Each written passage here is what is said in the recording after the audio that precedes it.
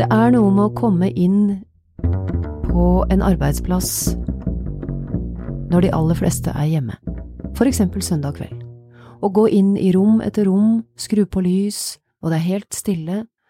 Og ute det mørkt, og her inne på en pinnestol I dette lille rommet står portrettet av Nils Wulfsberg, Morgenbladets første redaktør, grunnleggeren av denne avisa, årsaken til at vi I det hele tatt sitter her og roter oss igjennom årgang etter årgang etter årgang. Og Nils Wulfsberg. Som du stadig vekk vil kalle Nifs. Hvorfor det? Han ser da ikke Nifs ut. Nei, han gjør ikke det. Han har store, blanke øyne, han har en liten hake, han har en liten munn, han har skyggen av en kommende bart, han har en enormt lang nese, han har et vennlig hår, og han har et beskyttende tørkle rundt halsen. Han ser ikke ut som Nifs. Men forsøk å si Nils Wulfsberg 10 ganger etter hverandre fort, og da skal jeg love deg at det blir Nifs.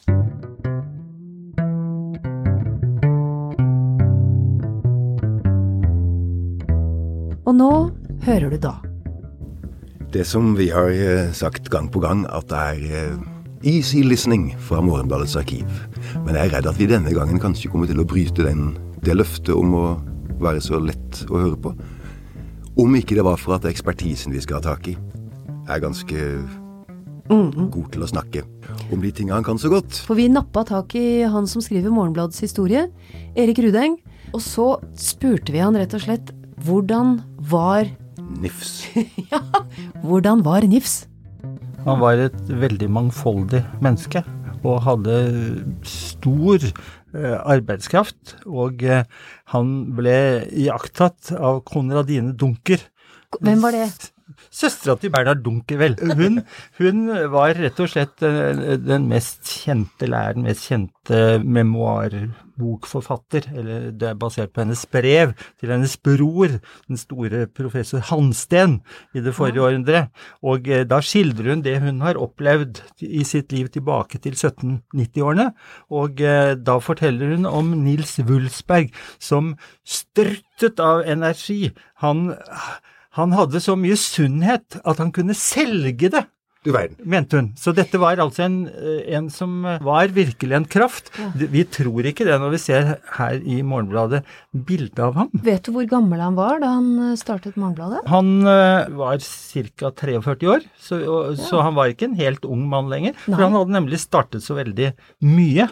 Han var en veldig produktiv person, og han var på det tidspunkt I 1819 den mannen som hadde størst erfaring med å lage avis I Norge. Wow. Han hadde laget avis før? Yes! Jeg prøver å gjøre det så kort som mulig. Altså han begynte å lage en nyhetsavis da krigen I 1807 kom, med svensken og engelsk blokade og så videre. Napoleonskrigen og Terje Vigen som bodde over Skagerrak. Og så fortsatte han med en avis som het Tiden.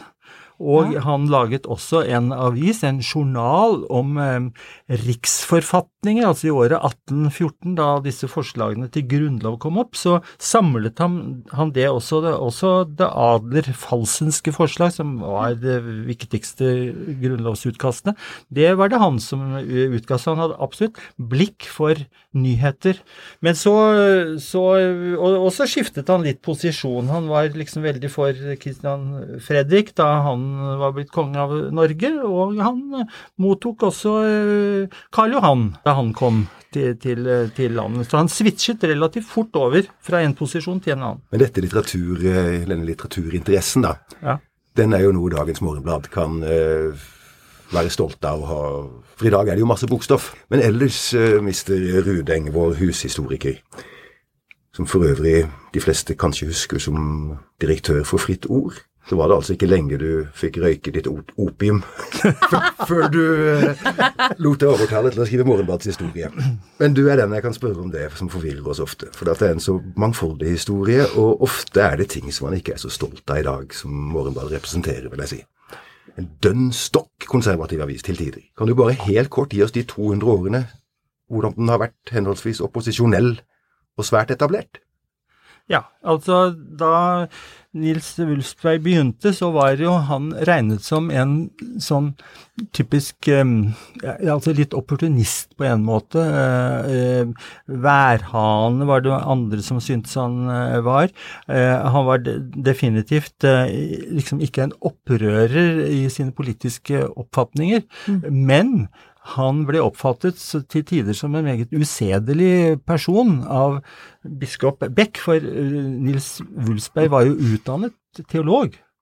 Men han hadde rukket, rett før han ble ferdig kandidat, å delta i forsvaret av København under det engelske angrep på Københavns red i 1801, og var så eksemplarisk og utrolig i dette organisasjonsarbeidet for å liksom redde mennesker og delta i slukning av branner og alt mulig, at han på stedet omtrent ble gjort til løytnant av den danske konge. Men usedeligheten som vi sitter og venter på. Og så han sjarmerende, har stor kraft og energi, og en stor mann i selskapslivet, et festmenneske, men blir altså oppfattet som en som liker å drikke mye, altså en som har mye å gi, og en som også setter seg utover en del alminnelige besteborgerlige normer åpenbart, sånn at det klebet litt ved ham, men akkurat ikke så mye at hans to bedre venner, de senere biskoper Jakob Neumann og Pavels, de mente at han til syvende og sist så han en honett mann. Han en hederlig og ordentlig person.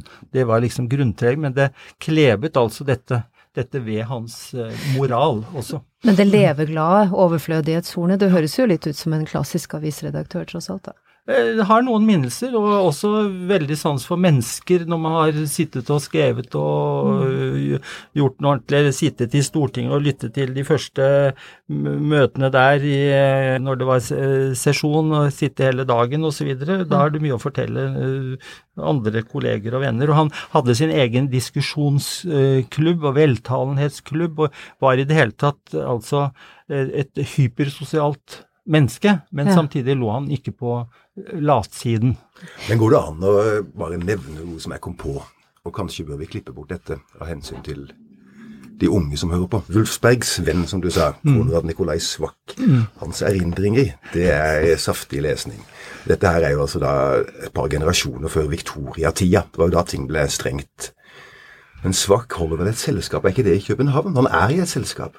Tror du Wulfsberg var der, hvor altså rommet var opplyst av gatens løse fugler, som de ga ordre om. De betalte jo for disse damene, stakkar.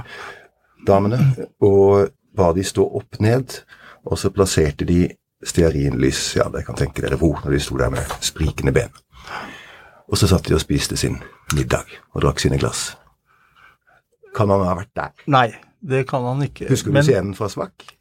Jeg husker ikke det, men jeg sikker på at det var ikke på den måten Wulfsberg opererte. Nei. Derimot så var han i København i Bakkehuset, i den berømte salong, der til Rabeck og hans kone Kamma, og det var liksom selve den radikale dannelse i København. Så det var mer sånne ting, og enkelte pikante liksom historier, noen forelskelser kanskje og så videre, men kanskje først og fremst en god del fest og en god del drikking. Men det opprinnelige spørsmålet var hva slags profil hadde denne avisen politisk? Ja. Og jeg vil nok si at den ble oppfattet som å ikke være liksom i den mest sånn aggressive samfunnskritikk som det Nasjonalbladet, som lå vesentlig til venstre, men avisen hadde et stort rom for såkalt innsendte, altså innsendte bidrag. Ja. Og det ble drevet ganske liberalt, og mange fant det odiøst og ekkelt at Morgenbladet hadde så mye kritisk stoff også. Og det tok jo redaksjonen ikke noe ansvar for. I det hele tatt så var det veldig mye usignert i Morgenbladet gjennom tidene.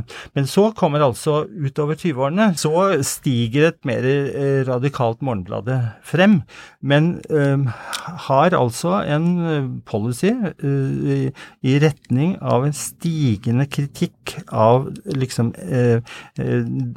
Karl Johans forsøk på å sette Stortinget mer til side, endre grunnloven og så videre. Og dette topper seg på mange måter i 17. mai-feiringene som grunnlovsdagen, og grunnloven som ikke skal tukles med fra svensk side. Og dette bygger seg jo opp, og kongen prøver å nekte feiring og så videre, og så bygger det seg opp til 17. mai 1829 med torvslaget. Nå nærmer vi oss 1850-årene. Ja, for det er den franske revolusjon, ikke sant? Ja. En av de 1848-revolusjonen. Og Morgenbladet solid til stede hele tiden. Det er faktisk den eneste avis som til stede hele tiden i den perioden. Altså, det den første dagsavisen, og det kommer opp enkelte andre dagsaviser, men i hovedstaden så blir de trengt tilbake. Så det der Morgenbladet og i året 1848, altså revolusjonsåret, så det den eneste dagsavis i Kristiania. Og det har jo da mye å si at redaksjonen på det tidspunkt rett og slett ikke revolusjonært orientert, men de veldig opptatt av former for parlamentarisme og ministeransvarlighet for Stortinget, og også voldsom kritikk av rike mennesker til dels, og disse forferdelige høye professorlønningene. Ja. Folk som nesten ikke gjør noen ting, og så videre, ikke alltid til stede, nyter sitt opium, og sitter hjemme og leser og alt mulig sånt. Og den kritikken, den ble noen så irritert over at de faktisk skapte en ny avis som alternativ til Morgenbladet, Kristiania Aftenavis, som kom i 1849, og som var mer konservativ da. For å gå tilbake til Nils Wulfsberg, det var jo selvfølgelig at folk i Norge var ikke vant til en morgenavis. En avis overhodet. Og en dagsavis overhodet, og den var jo forholdsvis tynn selvfølgelig i begynnelsen, men så ble det mer av en livsformsak, at man måtte lese avisen før man møtte sine forretningskolleger og politiske kolleger, så det bygget seg opp liksom veldig langsomt, men det gikk for langsomt for da den driftige og energiske og utålmodige Nils Wulfsberg, sånn at allerede etter et år så var det klart at dette kunne ikke gi overskudd. Etter hvert så kom han også, som en av hans biskopvenner skrev, i lommen på sin faktor, altså på typografen i huset. Kom ikke i lommen på din faktor vid. Han nevnes jo i det første nummeret at avisen trykkes i Wulfsbergs trykkeri av faktor vid. Ja. Rasmus Vid. Ja. Og hvordan kunne denne underordnede faktoren få sjefen i lomma? Ja, det var vel sannsynligvis for avisen gikk så dårlig.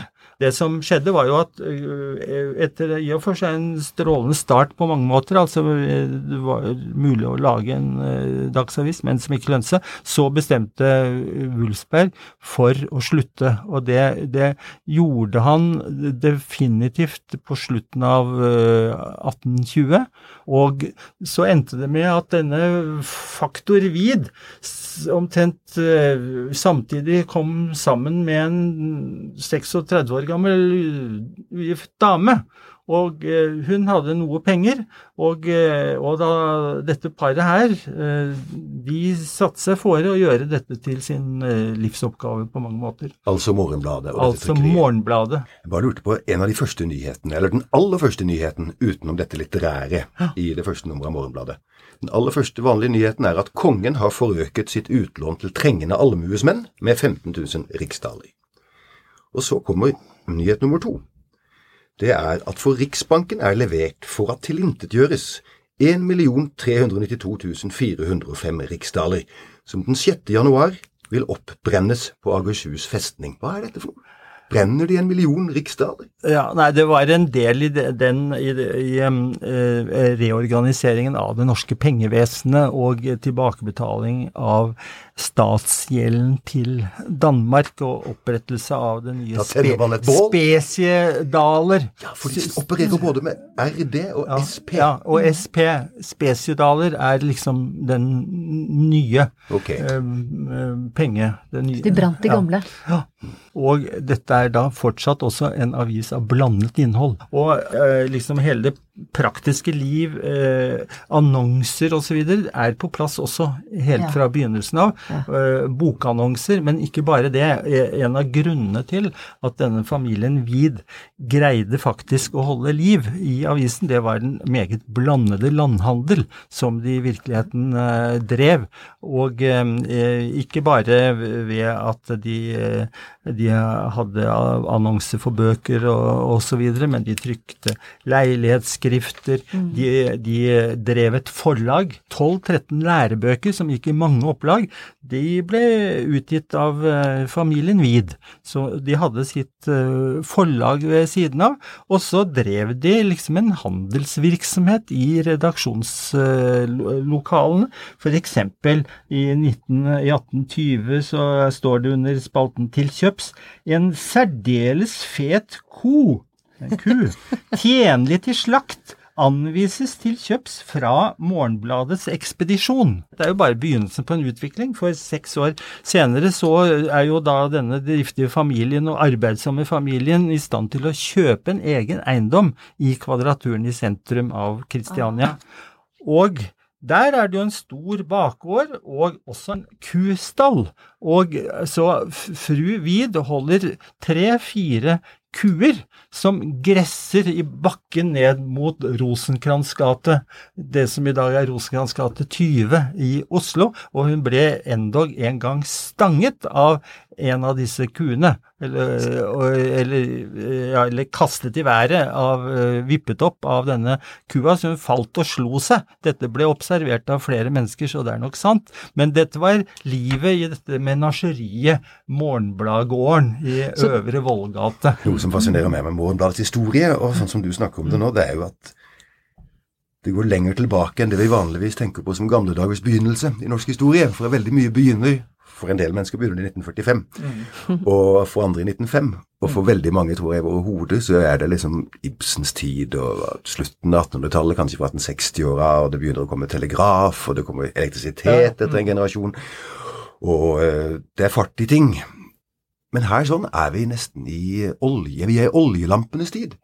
Før gassen var distribuert rundt i gatene, og man fikk gassbelysning og opplyst. Så vi i mørket, og i lys om sommeren. Gassbelysning kommer altså Kristiania Gassverk kommer på slutten av 1840-tallet. Vi 20 år før det. Hvor stort var det første opplaget av Morgenbladet, vet du det? Jo, det vet vi. Altså, gjennom hele århundret så fantes abonnementslister, men alt det borte, men det opptegnelser om at det var litt under 500 eksemplarer, og så tok det en del år før det ble 850 eksemplarer omkring 1830. Ja. Med fare for å bli litt vidløftig, da tenkte jeg på en ting som sies om for å bli litt sånn ut som eller som en sånn der litt kjedelig artikkel i Morgenbladet i dag, synes jeg nesten. Mediene og nasjonsbyggingen. Fordi at det vel en sannhet etter en som skrev en glimrende bok om det, Forestilte fellesskap, en historiker som heter Benedict Anderson. På 80-tallet skrev han den. Hvis vi tar Morgenbladet som eksempel da. Hvis det gikk et ras på Vestlandet, før det fantes aviser, så var det ingen væreier i Tromsø som brøy seg filla om det og visste om det, og heller ingen handelsmann i Kristiania, antagelig. Men straks disse avisene kommer, til og med før telegrafen, mens de avhengig av postombæringen, så får faktisk han væreieren i Troms, som holder Morgenbladet, og denne handelsmannen i Kristiania, får vite om det raset på Vestlandet. Og derfor de samtidige på en helt annen måte, selv om det kan være en uke mellom hendelsen og lesningen om den. Ja. Så de føler seg plutselig som del av et fellesskap. Så det var en avis som nådde så langt som til Troms? Fordi den ble jo forholdsvis tidlig liksom embetsstandens avis, men også større handelsmenn. Det var selvfølgelig godt bemidlede mennesker, men utover landet var det vanlig å ha gruppeabonnementer, altså at 7-8 familier slo seg sammen om et abonnement og slike ting, eller presten lot liksom nummer av Morgenbladet ligge ute. Hvor mange mennesker kan logge seg inn på samme nettabonnement. Så det var veldig vanlig at det ble lest av mange mennesker, da. Så det gjør at lesertallet er vesentlig høyere enn abonnementstallet. Men så kommer det jo flere aviser, og det er flere stemmer og så videre, men Morgenbladet, det var også en avis man liksom likte å hate. For at, altså ut fra politiske oppfatninger og sånn, så var det mye irriterende og dumt som kom opp og så videre. Er Morgenbladet fortsatt en irriterende avis? Ja. På hvilken måte er Morgenbladet irriterende i dag? Altså, for å si noe som, irriterer de som ikke leser så mye i avisen, men tror de vet hva som står der, så er det vel et akademisk preg, og at det er liksom lange artikler, og at det er noe som er fremmed for dem som ikke er liksom inni denne sjangeren, og de leser den heller ikke. Ja. Litt som å fortelle at du jobber i radio, og så skynder folk seg å si at de bare hører P2. Ja, akkurat. En avis av alle slags innhold står det altså på titelbladet på den første. Akkurat som denne podcasten, da Easy Listening fra Morgenbladets arkiver, som også inneholder litt av hvert. Vi hadde bestemt oss for å lage neste episode sammenhengende om film. Ja. Og det kommer vi til forsøksvis å gjøre. Vi skal på kinematograf. Vi skal på kino, på kinematograf. Og da gikk vi helt tilbake til 1896, hvor vi mener at de første filmvisningene i Kristiania fant sted. Så faller øynene våre på en annonse for noe som heter Vivarium. Det høres ut som en medisin. Ja, det gjør jo det. Og så minner det litt om akvarium, og det er jo der det er. Et tørt akvarium. Ja, vi ser inn på de 12 rareste mennesker i denne verden, ennå 6 dager levende at sed. Jeg så på den omtalen som kommer dagen etter, fra spalten Byen rundt, og da ser en altså at, det var jo svært så folkelig, det som foregikk på Kristiania Tivoli. Og det kan være at Morgenbladet allerede den gangen har hatt den uvaden med å ha nesa litt høyt i været og være litt snørrhoven.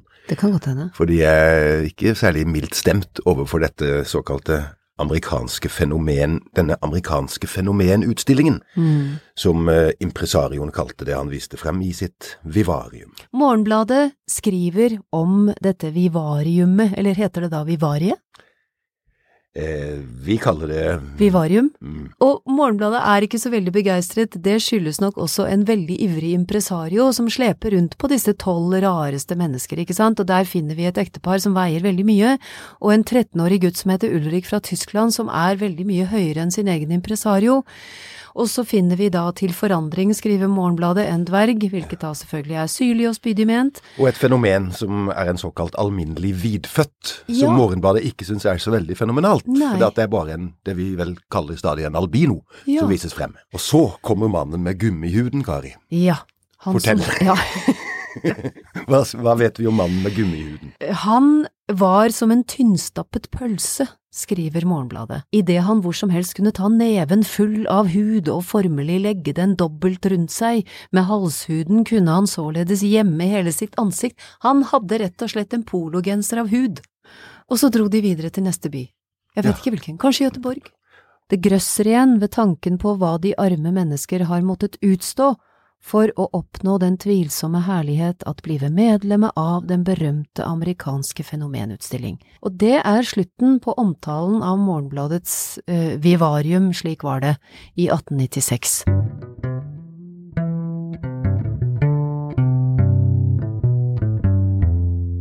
Og nå er da over for denne gang. Vi høres neste gang. Det er sant. Banna bein.